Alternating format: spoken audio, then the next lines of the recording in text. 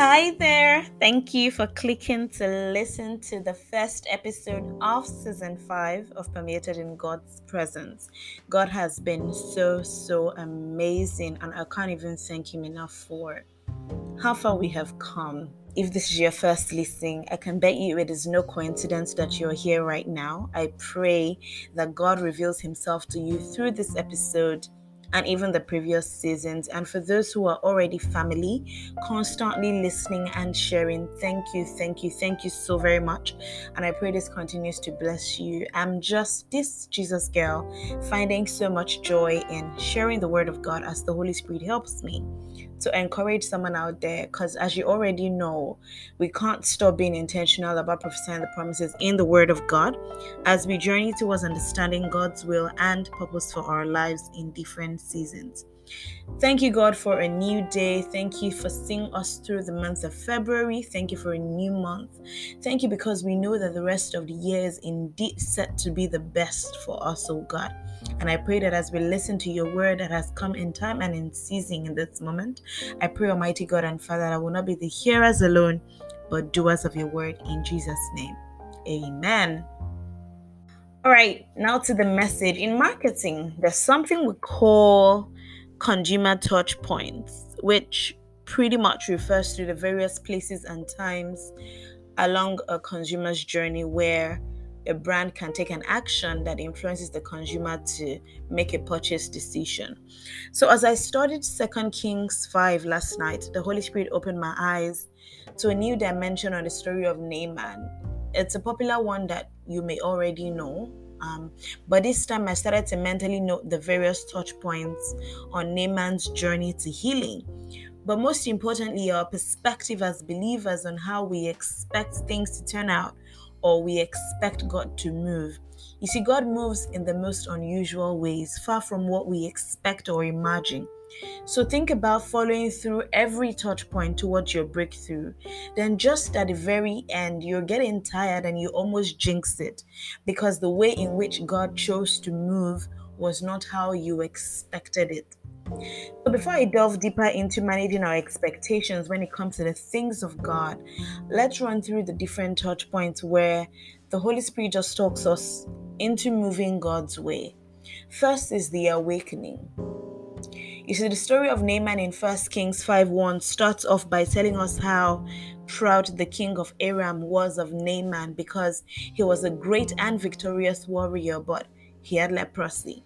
While this is perceived as a limitation, it didn't sound much like it, simply because it was as though despite the leprosy, he was still victorious at what he did anyways.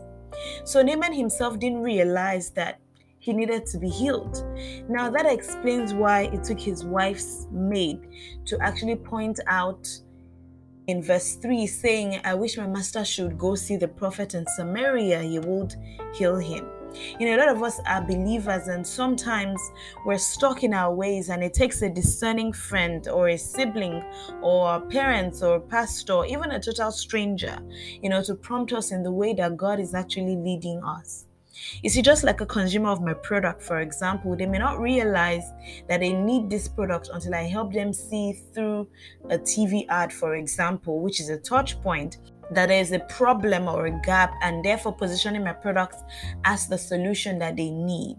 Maybe there's something you haven't yet quite recognized as a problem in this moment, but God wants more for you. I pray that just like Naaman, your eyes are opened and you experience an awakening by the power of the Holy Spirit to move in the direction that God is leading you.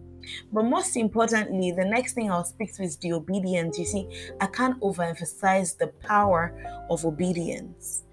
It's one thing to experience the awakening, and then it's another to respond to it. You see, obedience and faith is the bridge that leads us to what God has for us. And for a lot of us, we hear God when He speaks either directly to us or through people. But we sometimes need a confirmation before we make that move. So in Naaman's case, when you continue to read up until verse 4, after Naaman heard the maid's suggestion, he went to the king and told him this. Then the king also said to him again, go and visit the prophet. So, what also struck me here is the fact that God can use anyone to lead you into his secret place. I love that these were actually two extremes: his wife's maid, who was actually a captive, and then the king. You see, God has such a huge sense of humor. So I pray that you never undermine the vessels he chooses to use when he speaks to you. I pray that your desire to obey is more important than who he sent your way. Finally, I'll just speak to the expectation. You see, this for me is the part where a lot of us can easily miss it. Why? Because we go past the awakening or recognition, and when we move in obedience and faith, then just at the verge of our breakthrough, we almost miss it simply because it's not how we expected. It's not what we expected. Remember, Naaman was a victorious warrior who didn't even recognize his limitation as such until God opened the eyes of those around him to lead him to his breakthrough. Now he made this trip to see the prophet with horses and chariots, so regal. And then he gets to Elisha's house. But the best Elisha could do was to send a messenger to tell Naaman what he needs to do to get healed, which was to go and dip himself in the river Jordan 7 times. And Naaman was a man that commanded authority, right? So his expectations were quite huge and only normal. And of course, he was upset and said in verse 11, "Oh, I thought he would, suddenly come out to meet me. I expected him to wave his hand, pray to his God, and vow, I'm healed." This is how a lot of us get with God. You don't know how close you are to your breakthrough if only you set aside how you expect God to move. You see, yet again, it took the discerning people who had accompanied him to make him see how easy the instruction he was given is.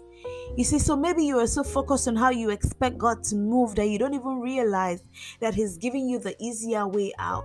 Sometimes we want to be so involved in the how, but I don't know who this is for today, this week, this month, this year. Release your expectations and let God be God. Your preference will not always lead you to your purpose. So I pray that you desire more of God's way than yours now and always. Thank you, Holy Spirit, for your word that you have sent in time and in season, oh God. Lord, we pray that like Naaman, let our eyes be open to the need that we need you and we want you. Father, open up our hearts and our minds to receive from you, oh God. Almighty God and Father, I decree and I declare that through every phase and every touch point, from the awakening to when we obey and, to our expectation, Lord, I pray that we lean into you and we just surrender it all at your feet. Thank you, Almighty God and Father, because we will not give up at the verge of our breakthrough. In the moment where God has said he's setting something up for us, I pray, oh God, that you give us the grace and the patience to wait on what you have. In the name of Jesus, amen. Thank you so very much for listening, and I hope that you are as excited as I am for everything that God is set to do in this new season. Please continue to share with your loved ones and encourage someone out there with the word. God bless you and remain in his presence. Bye.